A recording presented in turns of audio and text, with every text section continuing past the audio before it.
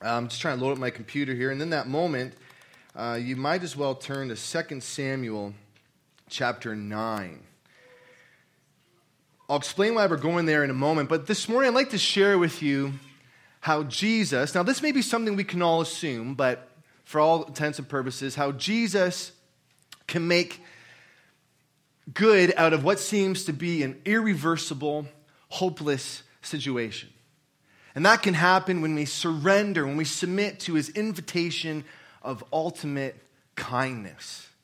Ultimate kindness. Now, when you think of kindness, there's different things that swirl through our brains, right? Now, I could, like with the youth, say, when you think of kindness, Travis, what do you think about? Mom. Mom is the ultimate definition of kindness. Wow. Acts of service that have been unsolicited. Moms are fantastic. My mom, amazing. In our house, she's actually Batman. She's Batman in the house. My father's Robin in many ways. But she is fantastic. I can echo what you're saying, Travis. And this past week, I had the pleasure to be with our students at Wonderland, Canada's theme park. It was a great time. You know, there's something for everyone, you would think. You had the coasters for those who like to go up and down, crazy high, crazy fast. My wife is one of those people.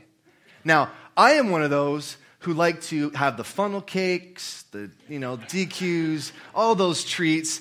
And you can imagine, I'm just sitting there by the Leviathan as my wife slays the beast. And I'm looking up at her, I'm like, that is way too high for me. But we had a great time. And in fact, while we were there, I was kind of praying under my breath, saying, God, I need a story. I need an illustration for this Sunday. I'm speaking, and obviously you know all things before I even speak it, Lord. And, thanks to my wife, this story was created right in front of my eyes. We're sitting at this bench by the bridge right by Mount whatever it's called. And there's this lady who's, pushing her stroller along. And lo and behold, these two slip-on shoes fly out of the stroller and on the ground. And in a flash, my wife takes off after those shoes, picks up these shoes, and gives them to this unexpected mother who, by all intents and purposes, had no clue that those shoes had fallen on the ground. And their day would end up being completely different because her toddler, young person, would not have had their shoes. And you can imagine, I don't believe you can go on rides without shoes and those kind of things. I'm not really sure what a toddler would be riding at Wonderland, but anyway, she created this story of kindness. It changed this lady's day. Now, for a moment, I'd actually like to redirect and look at a biblical account of kindness. And we're going to start in what would seem like an unlikely place, a place called Lodabar. Now, if there's any sci-fi fans in this place, this Lodabar sounds like it belongs in a George Lucas film. On the far side, the far moon of Endor or something like that. Lodabar. Lodabar is actually significant in this case because it is the beginning, the origins of this story of ultimate kindness. The story between David and a young man named Mephibosheth. Now, you may be wondering, as a new covenant people, why are we spending time in the Old Testament? Let alone why look at the life of Mephibosheth. But I really believe 100% that we will see how this story hits home for all of us.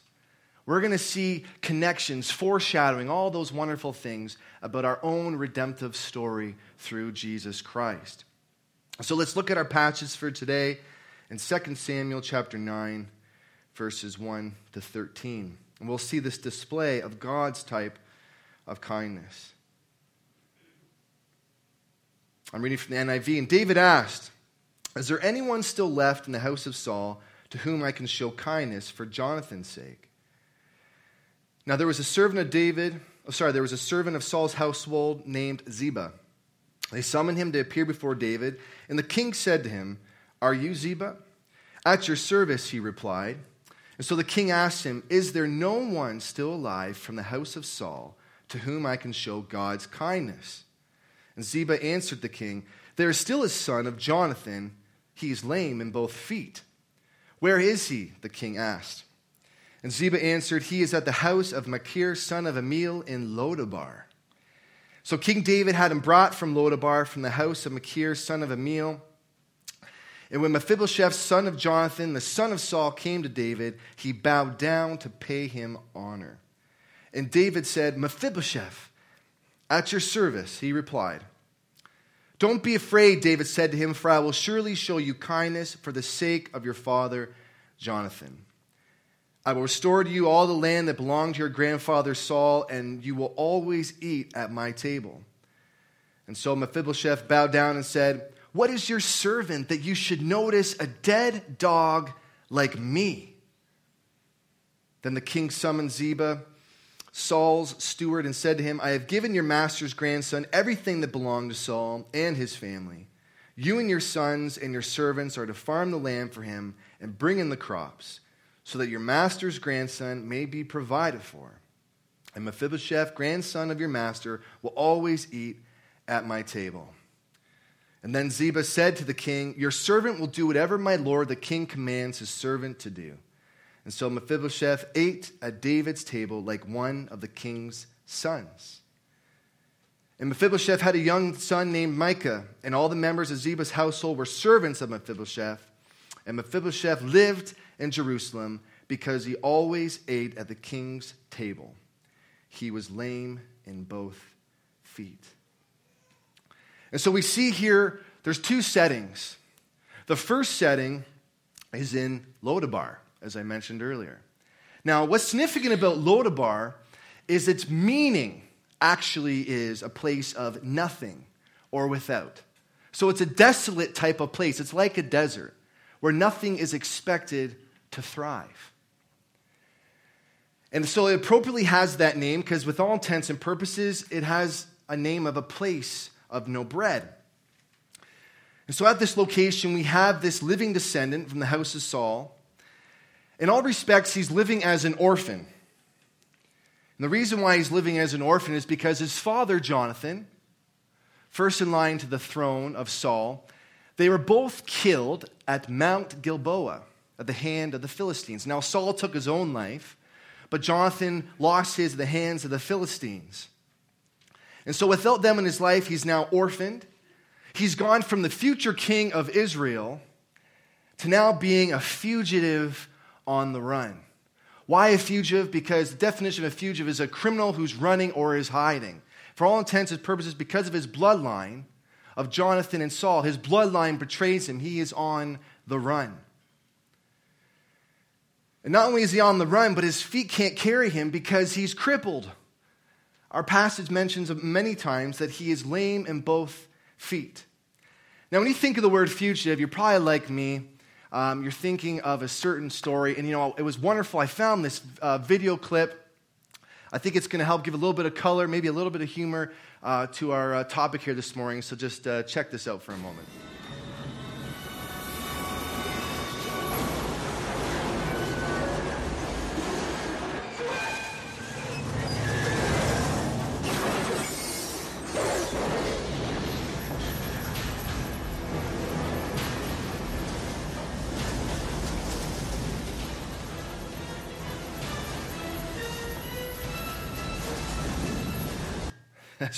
As you can imagine, that is not Mephibosheth, but it kind of serves as a colorful explanation or thoughts of what was racing through Mephibosheth's mind, wondering at any moment King David could be coming after him on his horse. And so he's hiding out in Lodabar. Our second setting is Jerusalem. It's a very different atmosphere. David is there. It's hundreds of kilometers southwest of Lodabar. David's resting comfortably as kings so often do. He's enjoying the newness and expansion of his kingdom. Why?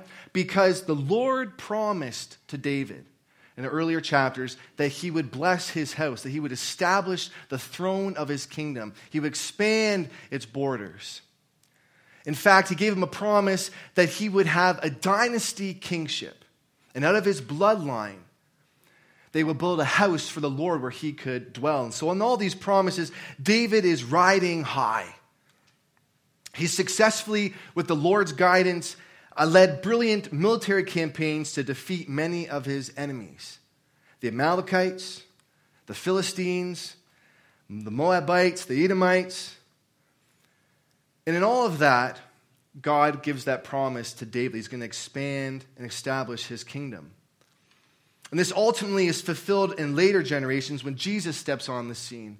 And in fact, we're still waiting for the return of Christ, referenced in Revelation 5:5, the Lion of Judah. So he comes from the line of David's house. And so in all, David had the Lord with him wherever he went. Scripture tells us that he did what was right and pleasing in the eyes of God. Check out this verse in 1 Kings 15:5. For David did what was right in the Lord's sight, and he did not turn aside from anything he had commanded him all the days of his life, except in the matter of Uriah the Hittite. And we all know the story, hopefully, of David and Bathsheba. One unfortunate error in King David's life, but beyond that, it says that he did many wonderful things that were right in the Lord's sight. And so why David? Why talk about this David and Mephibosheth in the relation to kindness? It's because David, next to Christ, is a great representation of a covenantal kingship. Fulfilling promise, fulfilling covenant, because he was a man after God's own heart. So if you're taking notes, our first point this morning is remembering a promise. Remembering a promise.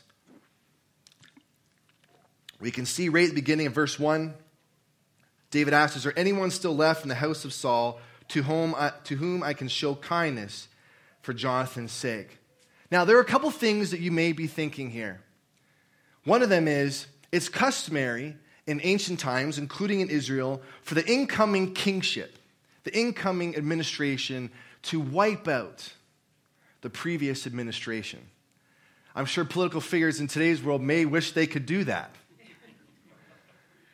But in this case, it was rightfully, you have the rightful thought if you were thinking, okay, the king, he's calling for Mephibosheth because he wants to, take him out, so he can't lay claim to the throne. Now, what's been happening up to this point is Saul's other son, Ishbosheth, was appointed the very moment that Saul died at Mount Gilboa.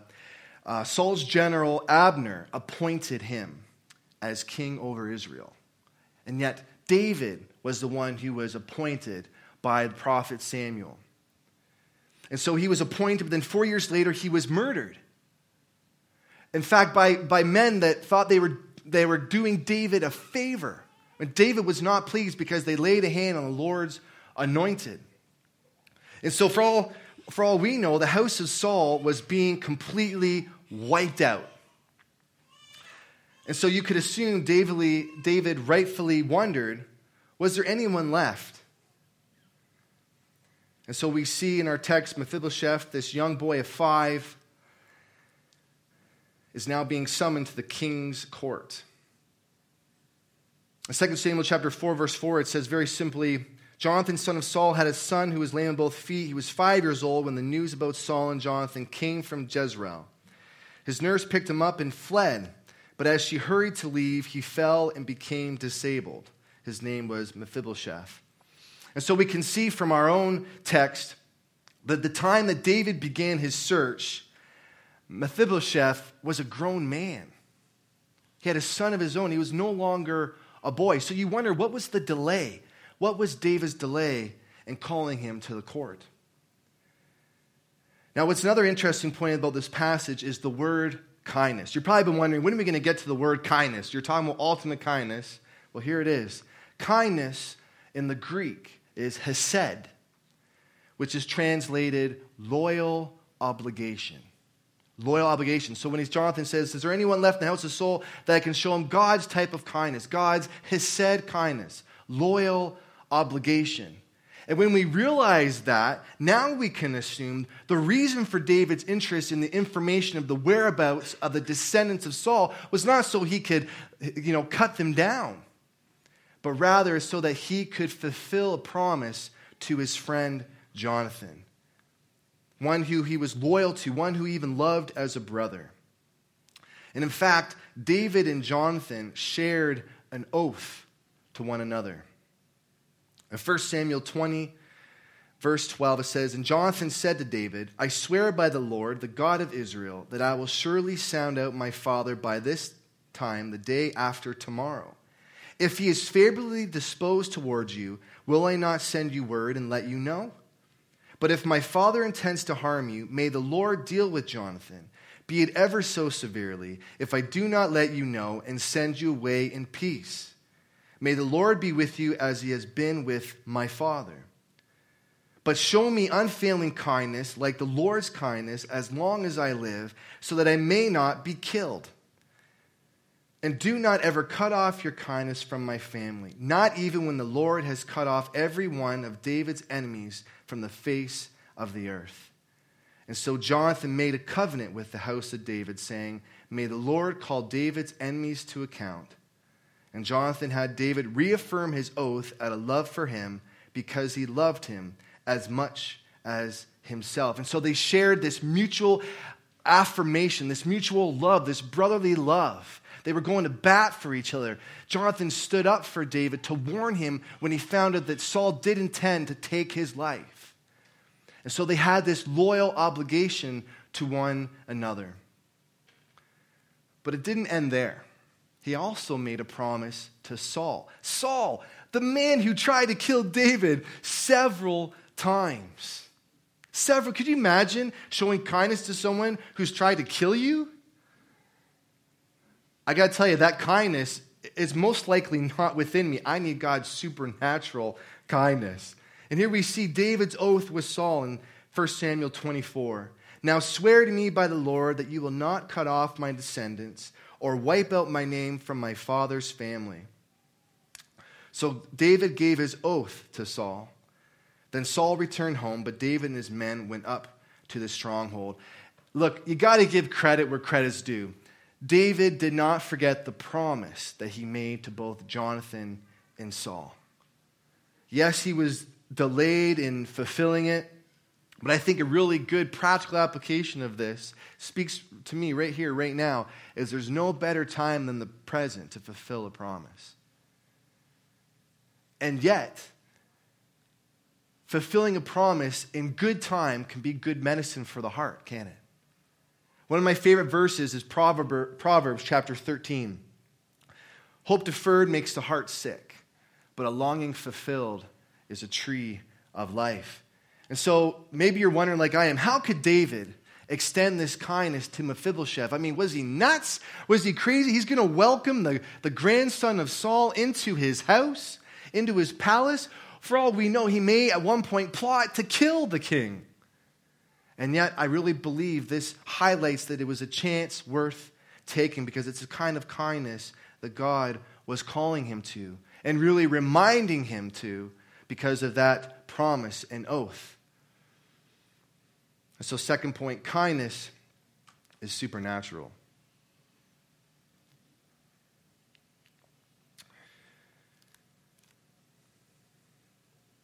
So the king asked, is there no one still alive from the house of Saul to whom I can show God's kindness? And Ziba answered the king, there is still a son of Jonathan. He is lame in both feet. As I explained earlier, when Mephibosheth received news of his father's death, he had this life-changing moment. This crazy thing happened. As mentioned earlier, he went from a future king to a fugitive, to a person vulnerable at the mercy of others. And like Mephibosheth, many of us have experienced life-changing moments. Maybe you received news one day from your boss that your job was no longer available. Maybe it changed when you received news that your loved one was in the hospital and dealing with a life-threatening illness. And the list goes on. If you and I were to sit down and talk, I'm sure many of you could share all these life-changing stories. One of those life-changing stories was when my father had his heart attack in 2011. Now, he had one recently, but in 2011, this one was the big one. It's actually what you call a widowmaker. And I remember it's still potent in my mind because that night I came back home from Milton. Megan kicked me out of her parents' place saying, you just got to go home. And so I head back down to Waterford. I'm glad she did that because when I arrived, my dad was going through these big pain. obviously in his chest. And as we rushed into the hospital, and on the way, I got to tell you, excruciating feeling, because here I am listening to him like wheezing and all those things. Anyone's had a heart attack, it is not a fun time, right? And yet, in that moment, I could hear my father praying, and that he heard from the Lord these words, "You will live. You will live," which brought us peace. And of course, we're going between peace and just chaos. Because like my dad, he's going to die, And I'm waiting and wondering what was going to happen. And yet I really do believe that God showed even my father ultimate kindness, gave him a new lease on life. And I believe this passage, as we come back to it, that God's type of kindness involves showing favor to those who are vulnerable, to those who are poor in spirit. For Jesus tells us to love our enemies, to do good to them, to lend to them without expecting to get anything back. And he says, then your reward will be great and you'll be sons of the Most High. Because he is kind to the ungrateful and the wicked. So now we can see why David, who's a man after God's own heart, would extend kindness to Mephibosheth. And it highlights for us that kindness truly is supernatural, because it's the byproduct of the Holy Spirit. Aren't you thankful for the Holy Spirit? Aren't you thankful the Holy Spirit produces these attributes of God in our life, that kindness that we so desperately need when people are unkind to us? Maybe in our opinion, those who don't deserve our kindness, those who do not love us in return. And yet one of the things that's been challenging me as I was preparing this message is I was saying, okay, Angie, you know what? You're not so innocent. And I know that. I will be the first one to admit that. And when I realized that I'm not so innocent, and I realized my position in Christ and the redemptive story that he's been enacting in my life, I can take that and realize that Jesus has made peace with me. So just as I freely received this peace, should I not extend this peace to others, even those who don't deserve it? In this case, David ends up making peace with a descendant of a bloodline that was out to get David. Look at Romans chapter 5, verse 12. Therefore, just as sin has entered the world through one man, and death through sin, and in this way death came to all people, because all have sinned. Verse 17. For if by the trespass of one man death reigned through that one man, how much more will those who receive God's abundant provision of grace and of the gift of righteousness reign in life through one man, Jesus Christ? And so like Mephibosheth, at one point you and I were without God and without hope. Like Mephibosheth, he was at one point without hope until David stepped into the picture. And so we can be thankful that just like the blood of Jonathan was greater than the blood of Saul, that the blood of Jesus is greater than the bloodline of Adam that flows through our veins. And so I think the encouragement is that when we allow the Holy Spirit to prompt us, to sift through us, that we'll be able to extend that hesed kindness to others. So next point is that kindness is transformational. And so when Mephibosheth arrived, David said to him, "Do not be afraid, for I will surely show you kindness for the sake of your father Jonathan.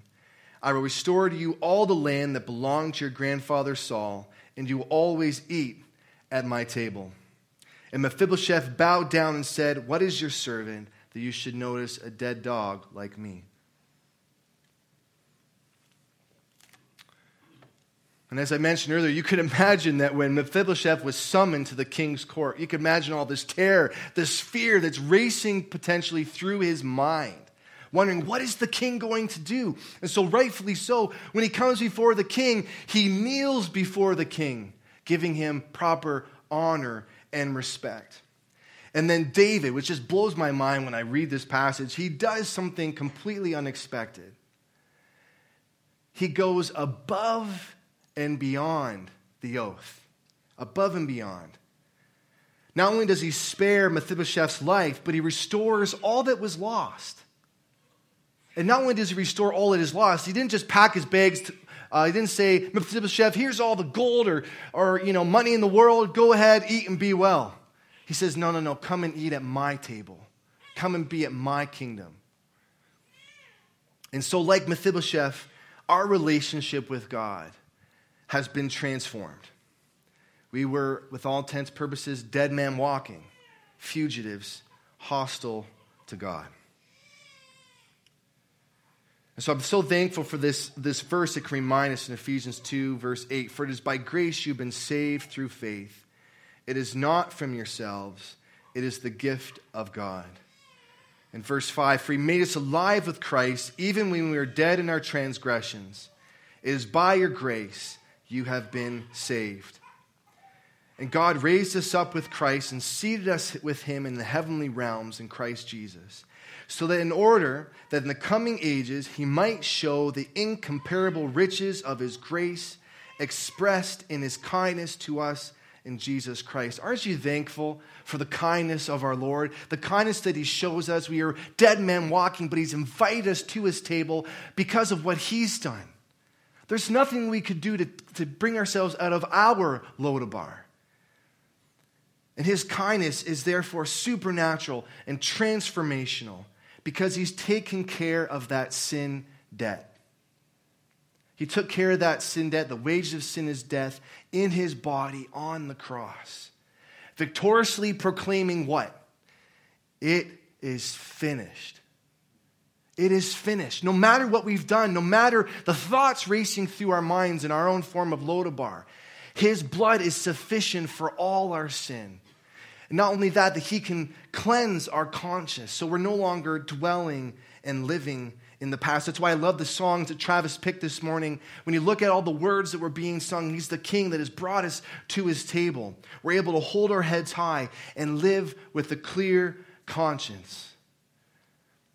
And so personally, as I was reading this passage, I was telling myself, Andrew, don't live in Lodabar. Don't try to retreat to Lodabar. But seek after the kingdom of God. Sit in his court daily. Praying, communing with God. Experiencing his kindness and his enablement to share that kindness with others. And so like Mephibosheth, his vulnerability did not disqualify him. And so in the same way, our vulnerability to sin does not disqualify us because of the grace of God. And so we see in verse 11 that Mephibosheth was restored to sonship. Remember, when his father died, he was orphaned. And David says, don't worry, I'm going to take care of that. You're now my son. Come sit at my table. Sounds kind of familiar, doesn't it? Jesus said to his followers, he says, you are those who have stood by me in my troubles, and so now I'm conferring upon you a kingdom, and you will sit and eat at my table. Wow.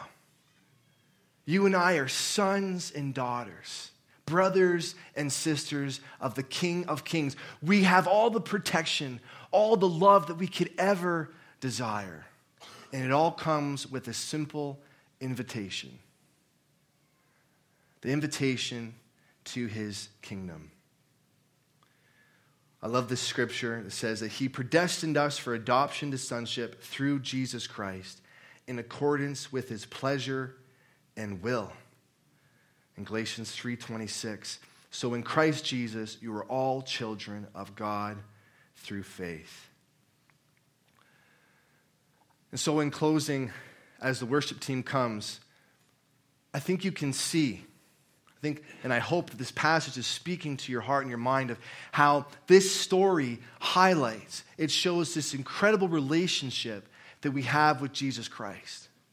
This ultimate kindness that he's displayed to us.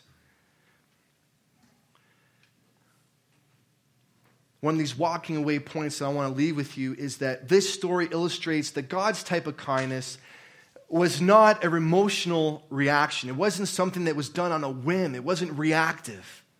But I believe it was calculated. It was planned. He had purpose in it because he was fulfilling a covenant promise to us. What's one of our favorite, most important scriptures? For God so loved the world that he gave his only son, that whoever believes in him will not perish, but have everlasting life. And so I really believe, friends, that when we look at this story, we can see the fulfillment of God's promises to us. The mediator and guarantor of the new covenant, restoring what was lost. And as the worship team plays, I just want to read a few verses to you. Allow these words to wash over you as they've washed over me even this morning. Hebrews 9:14. How much more then will the blood of Christ, who through the eternal Spirit offered himself unblemished to God, cleanse our consciousness from the acts that lead to death, so that we may serve the living God.